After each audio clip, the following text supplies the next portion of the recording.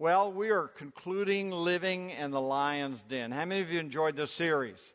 Been an interesting series, a study through the book of Daniel, lots of different aspects of Daniel. You know, when we started out, Daniel was a young man in probably his late teens.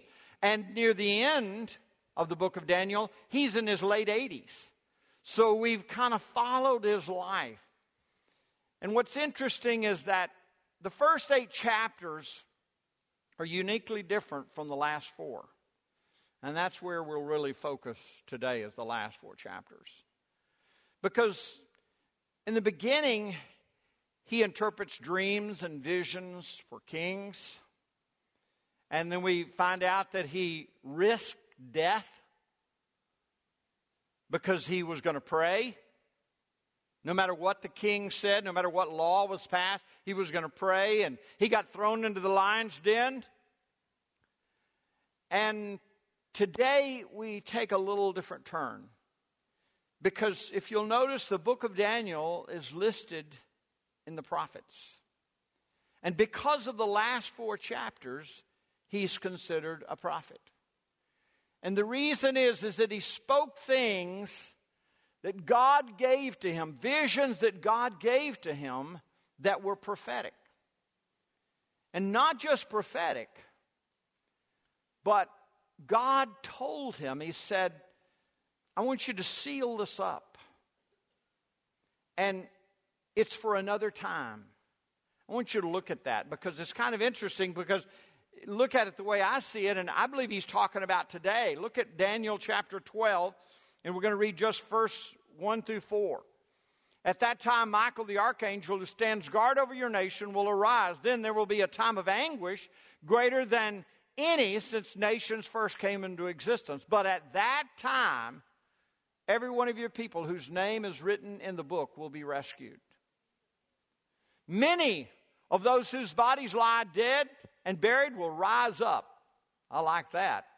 Some to everlasting life, some to shame and everlasting disgrace. Those who are wise will shine as bright as the sky, and those who lead many to righteousness will shine like the stars forever. Now watch this verse 4 and see if you don't think this is not talking about today. But you, Daniel, keep this prophecy a secret. Seal up the book until the time of the end, when many will rush here and there and knowledge will increase. Now, does it sound like rushing here and there? I mean, in Daniel's day, nothing moved fast. And nobody moved anywhere, really. But it talked about, and I'm sure I can just see Daniel writing that down and thinking, what in the world is he talking about? Rushing here and there. And knowledge is increasing exponentially. It's interesting. Knowledge is increasing, but we're not very wise. We're rushing here and there, but we're not getting anywhere worthwhile. And God told Daniel, and Daniel was troubled. He was concerned about some of these visions. He didn't understand them, but they were strange. And so he kind of settles him down and says, this is not for your day. This is for a day in the future. And the more I read the book of Daniel, the more I believe the prophecies and the visions that God gave him are for right now. Look at 9 and 10 of the same chapter in chapter 12. Look, see what you think. But he said, this is just a few verses later, but he said, go now, Daniel, for what I have said is kept secret and sealed until the time of the end. Look what he says about that. Many will be purified, cleansed, and refined by these trials. But the wicked will continue in their wickedness. And none of them will understand. That's interesting. Only those who are wise will know what it means. Interesting. I believe you and I have a responsibility to look into the book of Daniel, to understand what he's saying, and to see how it applies to us so that we can know what's going on. Did you notice what he said? He said, only those who are wise. will get it, will understand what's going on.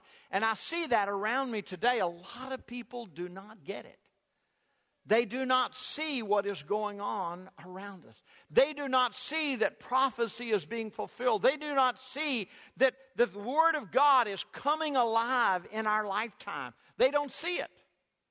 But God says here, a lot of people, they just don't understand.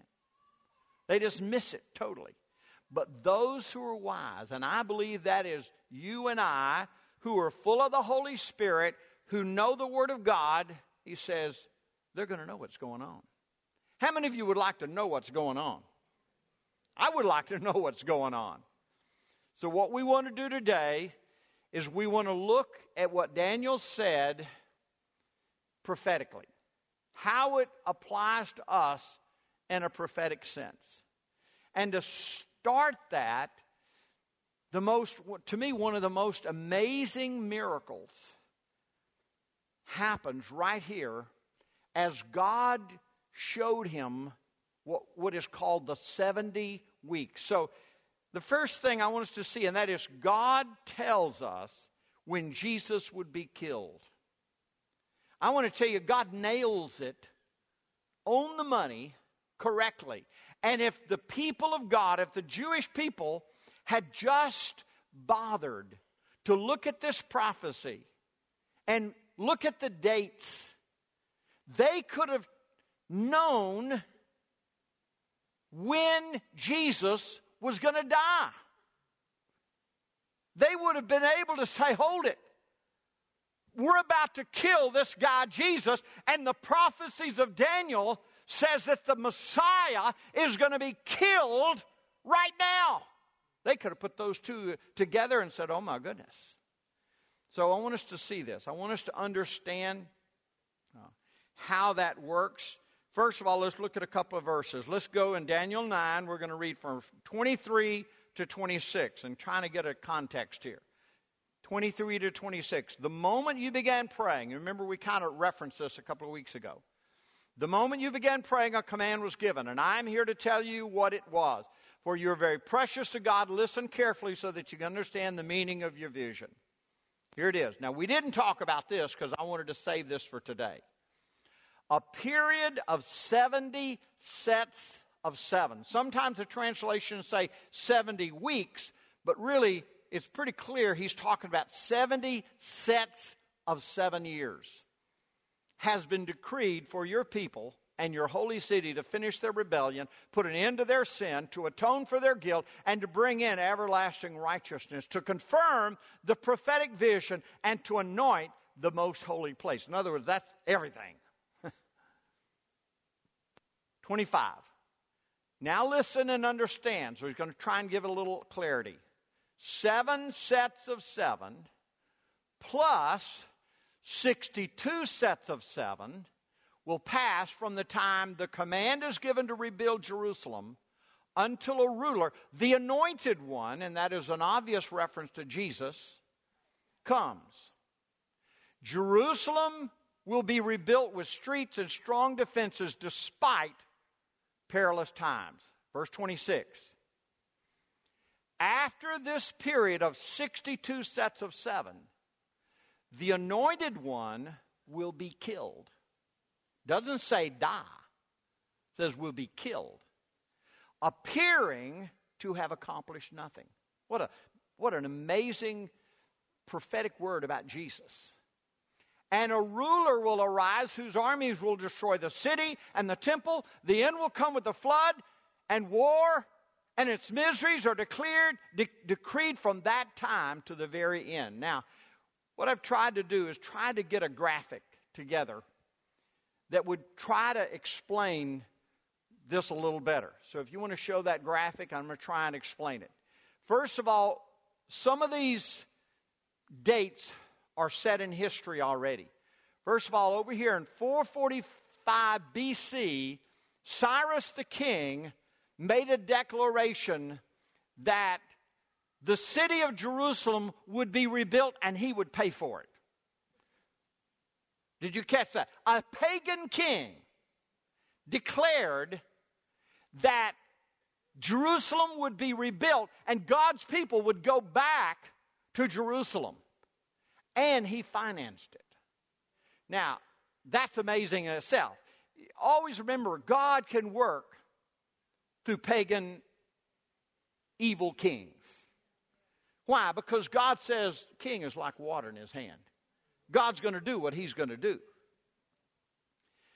And here's the amazing thing, and I didn't want to get too much into the prophetic here, but I'm just going to do you a little background history. In 200 years before Cyrus was born, Isaiah the prophet prophesied and said, a man named Cyrus, who doesn't know me, will rebuild my city. Is that not amazing? He prophesied it 200 years before it was ever done, before Cyrus was even born. And Cyrus was a Persian king.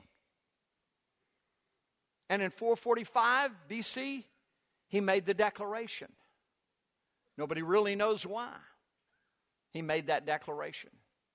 And you read that declaration. If you want to read about it, you can read it in Ezra chapter 1, verse 1. It literally says, Ezra says that Cyrus the king made the declaration that the city of Jerusalem would be rebuilt. And he goes on and describes how he's going to pay for it. He's going to make sure it happens, and all of God's people are going to go back. Amazing. Now, remember there were 7 sevens? So you look at the first 7. So 7 times 7, that's the first set, is 49 years. You start at 445 BC. 396 BC just happens to be when the temple was dedicated. So that explains the first set of 7s. And then you have 434 years from this time until, look at that, 32 AD. Now, what did we see that Daniel prophesied? He said from the time the decree goes out until Messiah, the anointed one, is killed, will be the 69, which is the 49 and the 7 and the 62, and from the time of the declaration until the time the anointed one is killed, that will be when the anointed one is killed, when those weeks are completed. And it just so happens, you think, 32 AD. Well, most people understand that Jesus was approximately a year old when the year AD began. So that would put it when Jesus would be 33 years old in 32 AD. I mean, how much more amazing is that? That he could prophesy when Jesus would die. He didn't prophesy when he would be born. Prophesied from the time the decree, 445 BC, until the anointed one is killed, is going to be those 69 sevens. And then it's like there was a pause. Put that graphic back up again. And that's what I have here, is I call it a pause. And really most people call it the times of the Gentiles. Now, why in the world is it called the time of the Gentiles? Because Jesus actually said this when he was alive. Right before he left, he said, this temple is going to be destroyed. Every stone is going to be turned one upon the other. And in 70 AD, approximately 40 years after Jesus died and was resurrected, 40 years later, they came in and they overtook Jerusalem. And for the first time since the beginning of the birth of the Jewish nation, and Jerusalem was in the hands of the Jews, for the very first time, Jerusalem was taken. And not just taken, but every Jew was dispersed, and they were scattered over the whole earth. And because now Gentiles ruled and took over Jerusalem, it was called the times of the Gentiles. because Jerusalem is always the focus. That's why today there's so much focus on Jerusalem. The Muslims, the Jews, and even Christians, they look at Jerusalem because they know it's important. So, what we want to look at, and we're going to look at it in just a minute, is that last 7 years. But I just want to say this about the pause. God has used this pause, and it's been over 2,000 years. 2,037 years to be exact. God has used this pause to spread the gospel over the whole world. Because although it's the times of the Gentiles, and although Jerusalem has been taken over, or was taken over, God has used this to spread the gospel, the message of Jesus over the whole world. Now, I want to say the clock is ticking again. And we are no longer, I don't believe, in the times of the Gentiles. And why is that? Because on June the 5th, something happened, 1967. I don't know how many of you were alive June the 5th, 1967. But it was the beginning of the Six-Day War. And it was an amazing war that took place just 6 days. And what happened? Jerusalem was taken back by the Jewish people. And it was significant. No wonder so many Jewish people wept like babies when they came back into Jerusalem. It was the first time since 70 A.D. that the Jews had taken back Jerusalem. Over 2,000 years since they had been back in Jerusalem, and they were now back in charge of Jerusalem. It was a day of rejoicing, but it also, God hit the clock. And the clock has been ticking. It's no longer in the times of the Gentiles. Now time is inching forward until that last 7 years will wrap up everything. We're going to be talking about that in just a moment. But I will note this. Next year, 2017, on June the 10th, will be exactly 50 years since Jerusalem was taken back. You say, will that be significant? I don't know, but I plan on paying attention. I guarantee I'm going to be paying attention. Because I don't know. I just know God moves in time, and specific times are important to God. Okay. God correctly told Daniel exactly when Jesus would be killed. And that's amazing. It was a prophetic word that is almost hard to believe. And yet he did it. Second thing that's important. God spoke to us about our day. He wants to say something to us about our day. Look at verse 26 again. After this period of 62 sets of 7, the anointed one will be killed, appearing to have accomplished nothing, and a ruler will arise. Here we go. All through the last 4 chapters of Daniel, he talks about this ruler. Sometimes he's called the Antichrist, sometimes he's called a ruler, but he talks about it and even says, and a ruler will arise whose armies will destroy the city and the temple. And this is important here, the last part.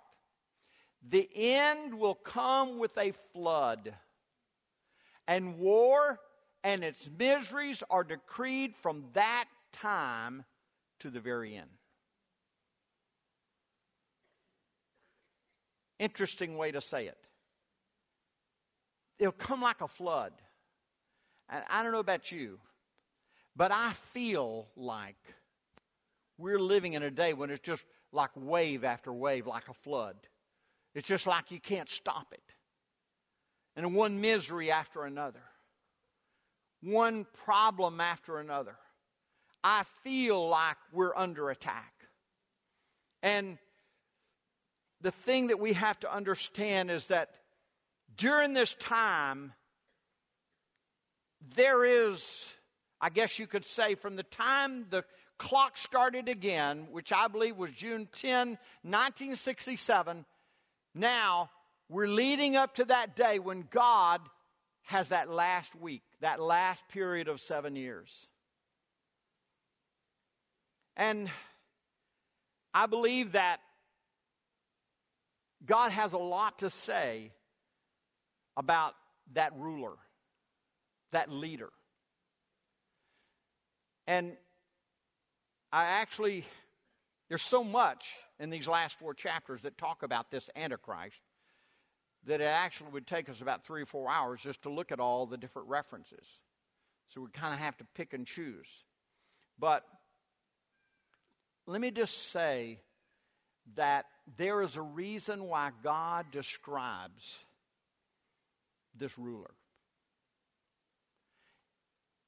Let me just challenge your thinking just for a moment. Why do you think it's important for God to tell us or to describe to us this ruler, this Antichrist, this one who will bring desolation? He already says he's going to desolate and take over the Holy Lands. Why do you think God went to such great detail to describe? And we're going to look at some of those scriptures in just a moment. But just for a moment, I want you to think about that. Why would God describe this guy so much? My common sense answer is that he would like for us to recognize him. That makes sense? If somebody describes somebody to me, I'm thinking they want me to recognize him and know who he is and see him for what he is. Now, I personally do not know, or I do not think that there is, quote, the Antichrist on the radar right now. That's just my personal opinion. I know I've heard people, I think so-and-so is the Antichrist, I think so-and-so, but personally, I don't see it. But I will say this. The way we are thinking now, and the way we seem to be willing to accept hook, line, and sinker, a bunch of baloney,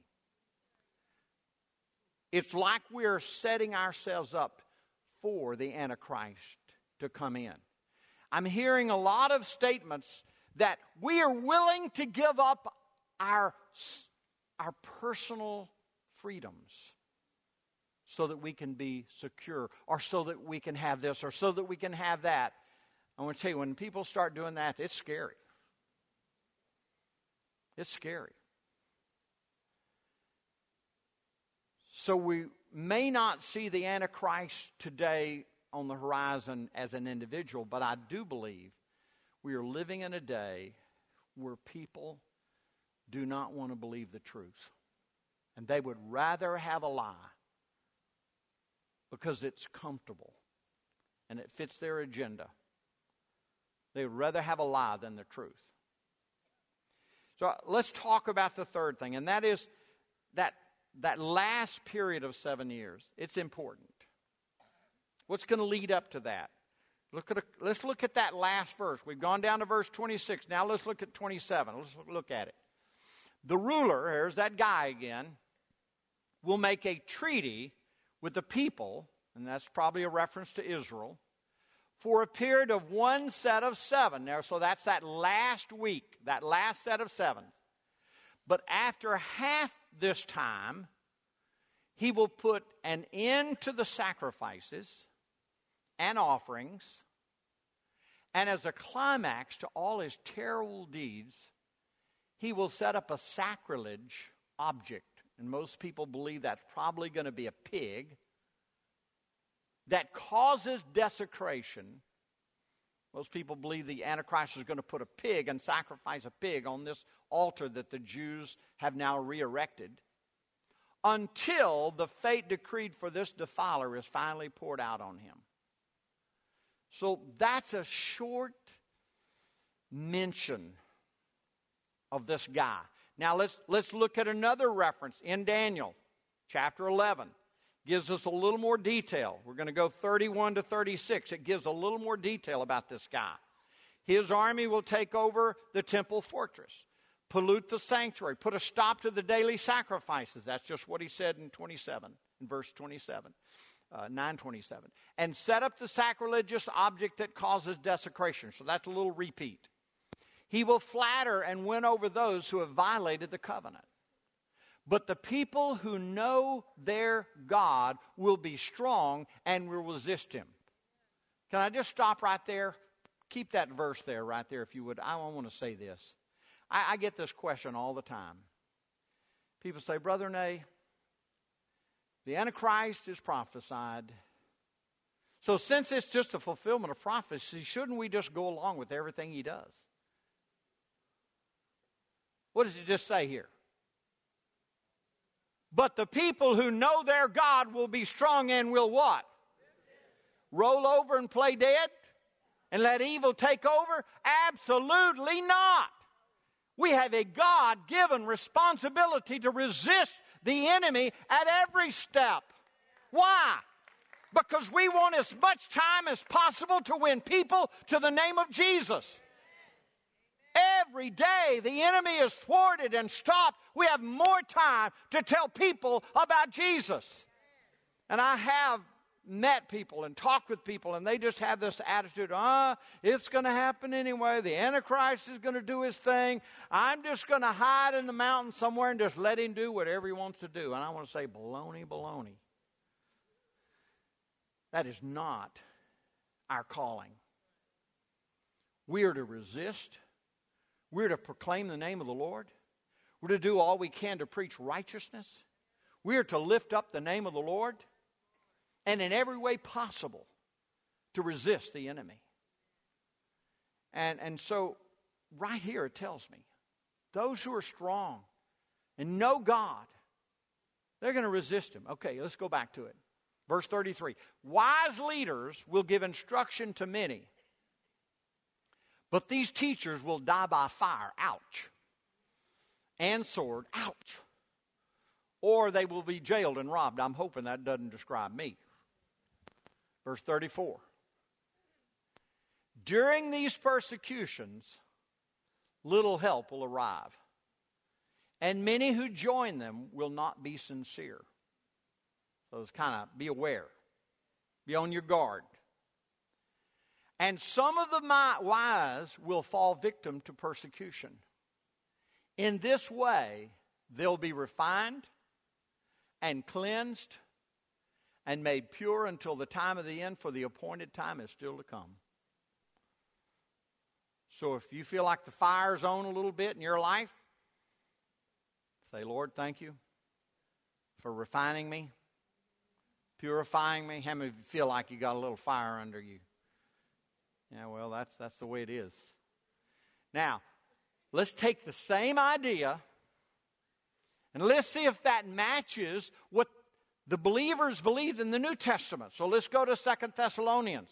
Very similar. See some of these same things. 2 Thessalonians chapter 2, 5 through 12. It's amazing how similar. Why? Because they saw those prophecies, they knew what was happening, and they could tell, and they spoke and taught the New Testament believers the same thing. 5 through 12. Don't you remember that I told you all about this when I was with you? You know what is holding him back. And he can be revealed only when his time comes. He's referring to this Antichrist or ruler. For this lawlessness is already at work secretly. And it will remain secret until the one who is holding it back steps out of the way.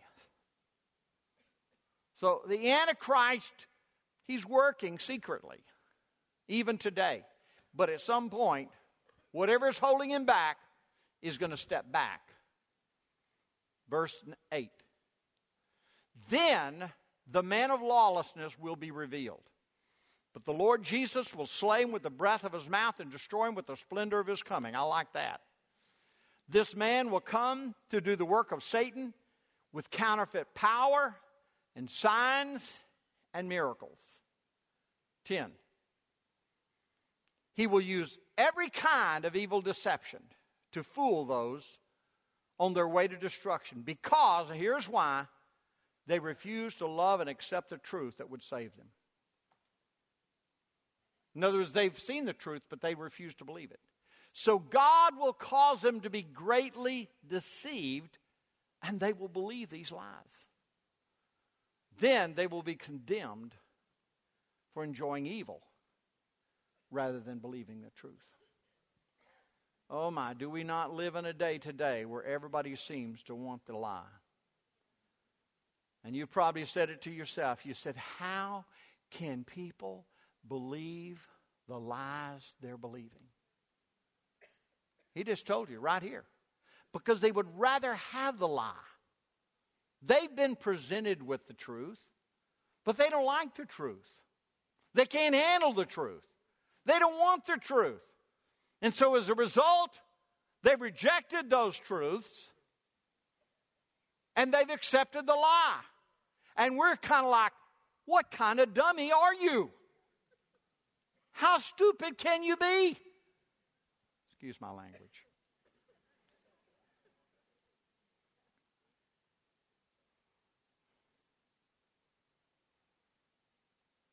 And I'm going to say this right here. Just a repeat of what I said earlier. We have to do everything we can.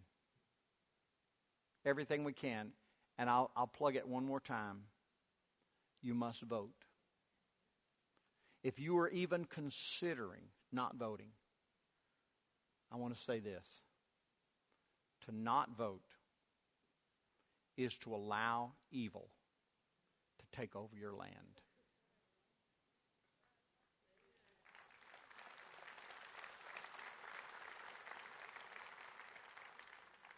I don't like either candidate.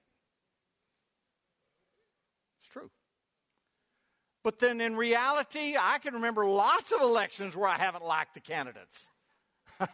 Welcome to politics.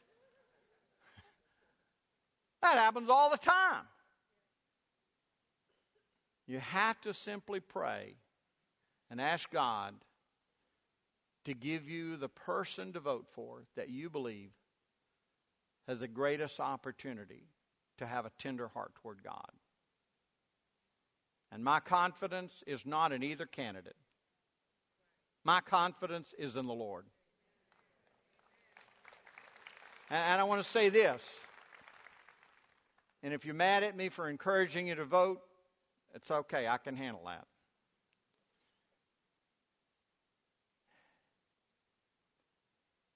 No matter who wins, we're in for turbulent times.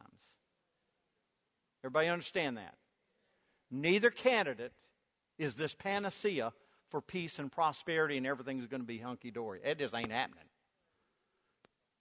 It's just not going to happen. There's going to be turbulent times. I don't care who wins. That's why our trust has to be in the Lord. But we still need to vote. And shame on you if you just sit back and do nothing. I think of all the veterans and people who have died on foreign fields for the privilege and the right to vote. And then some people just sit home.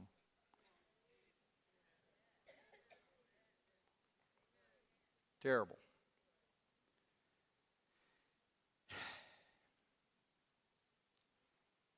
Last thing I believe God is speaking to us, and that is, you need to be ready.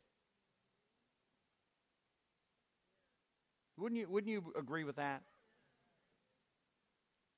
If we're living in turbulent times today, and I believe we are, and we're living in a time where people don't want to believe the truth, they want to believe a lie, and if we're living in a day when God's clock has started again, June 10, 1967, and now God is getting ready to start that last 7. Some people believe the beginning of that is referred to as the beginning of the tribulation. And then that halfway point when the Antichrist violates his covenant, violates his treaty, decides to go back on it, and begins to come in. And if you continue to read about this ruler, this Antichrist, he sets himself up to be God, blaspheming God, rejecting all gods, declaring himself to be God. And that's why he brings sacrilege and desecration to that temple, because he wants to be worshipped. That's Satan. That's the representative of Satan. It's always been about worship. That's why one of the things that we focus on here is worship. I love worship. It is so important to worship the Lord our God, because we are saved to have a relationship with Him so we can worship Him. But Satan also wants worship.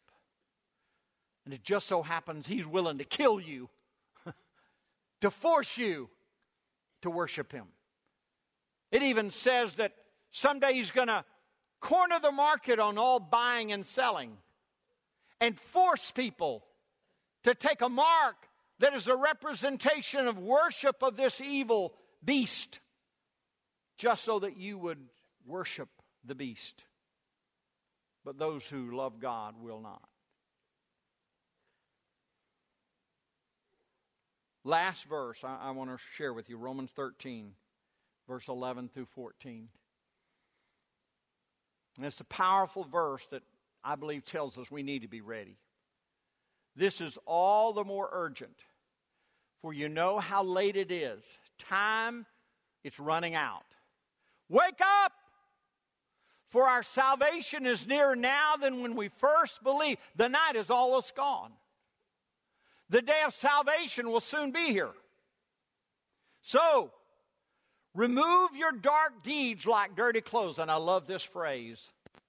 And put on the shining armor of right living. You want to know what your armor is?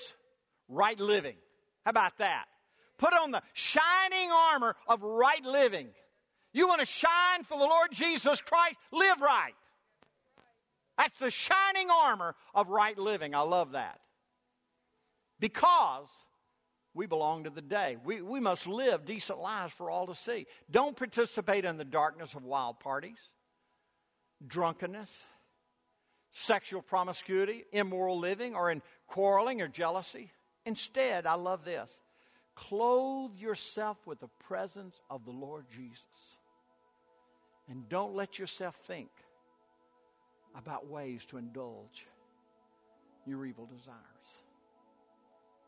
I want you to consider something. My wife and I talked about this over breakfast.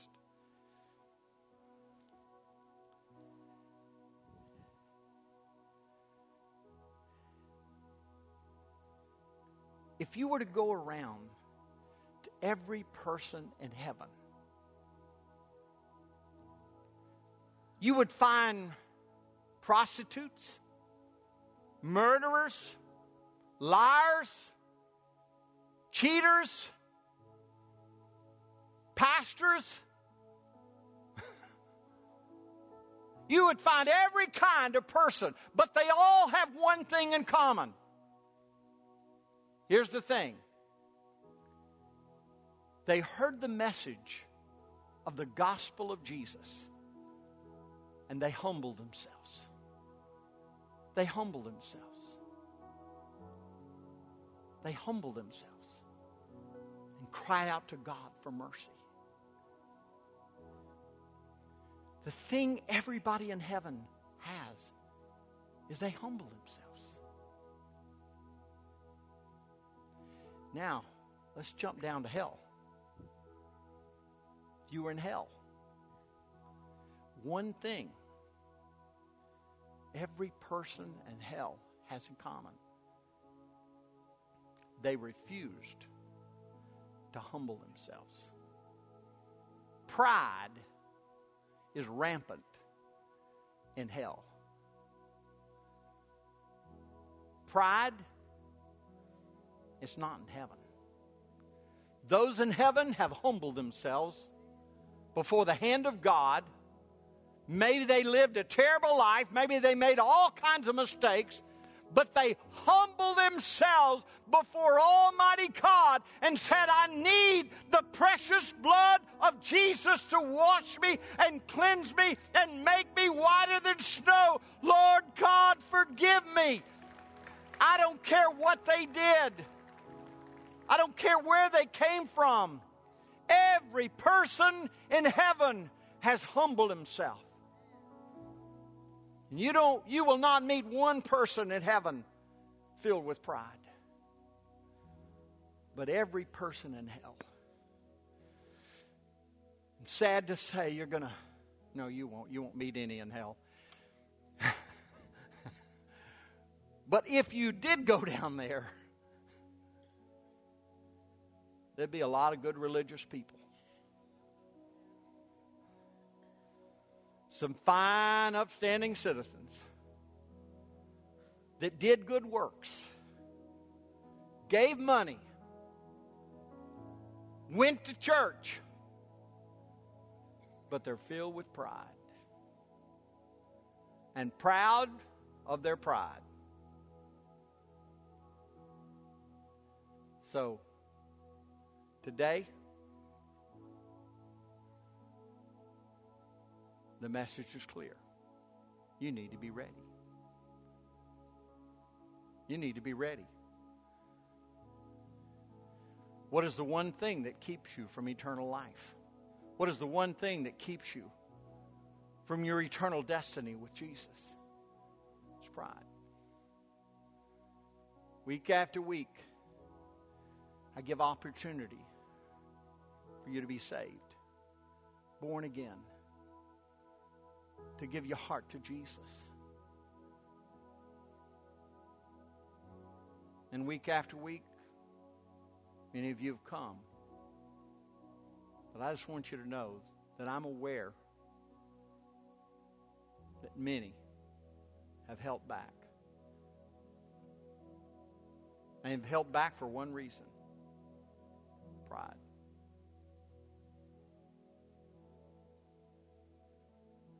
When you stand before Almighty God and find out, and He says, "Depart from me, you workers of iniquity, I don't know you," there will be only one reason: pride. Today, the message is simple. Receive Jesus. Believe that He is your salvation. Believe that His blood pays the price for your sin. That He loves you and cares for you and has a plan for your life. Just bow your head. Lord, to the best of my ability, Lord, I've spoken the things that you placed upon my heart. And Lord, I know our world is drawing closer and closer and closer to that last set of sevens. When you wrap all the things up that you said would happen. Lord, I pray that every person in this room would be ready for that day. I don't know when the rapture is going to happen. I don't know how that's going to take place. But Lord, I do pray that every person in this room would be ready, living like they have shining armor of right living because they believe in Jesus. And Jesus lives in them. Lord, I pray for individuals here today that have resisted turning their life over to you because of their pride.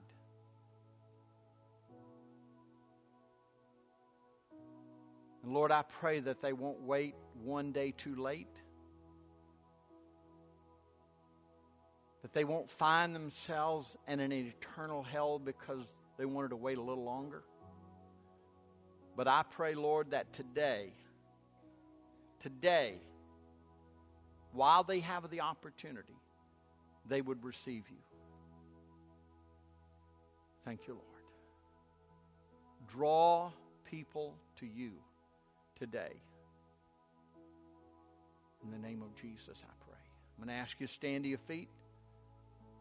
We're going to sing one verse. Please don't leave. We're going to sing that song we sang earlier, Blessed Assurance. Jesus is mine. In just a moment, I'm going to give you an opportunity to give your heart to Jesus. Let's sing it.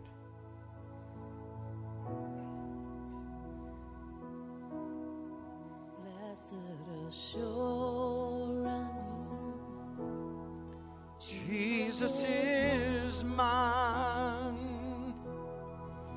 Oh, what a foretaste of glory divine, heir of salvation, purchase of God, born of His Spirit, we're washed in His blood.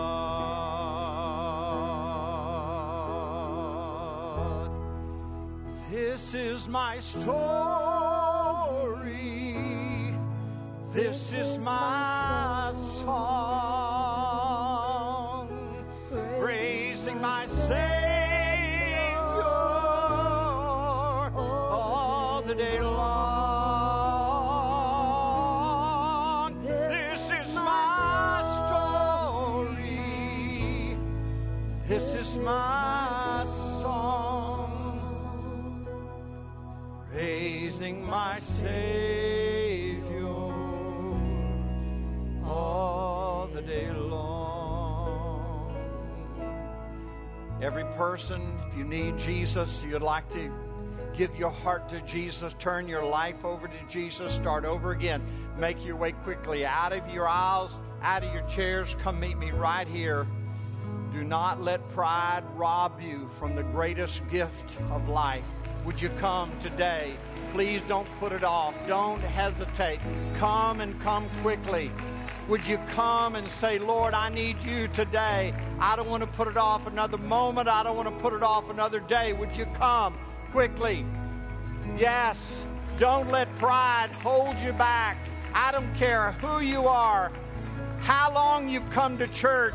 Would you come and turn your heart to Jesus and say, today I want Jesus Christ to be the Lord of my life. I want to turn my life over to Him.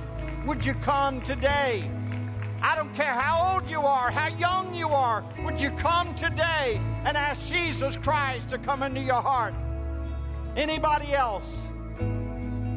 Anyone else?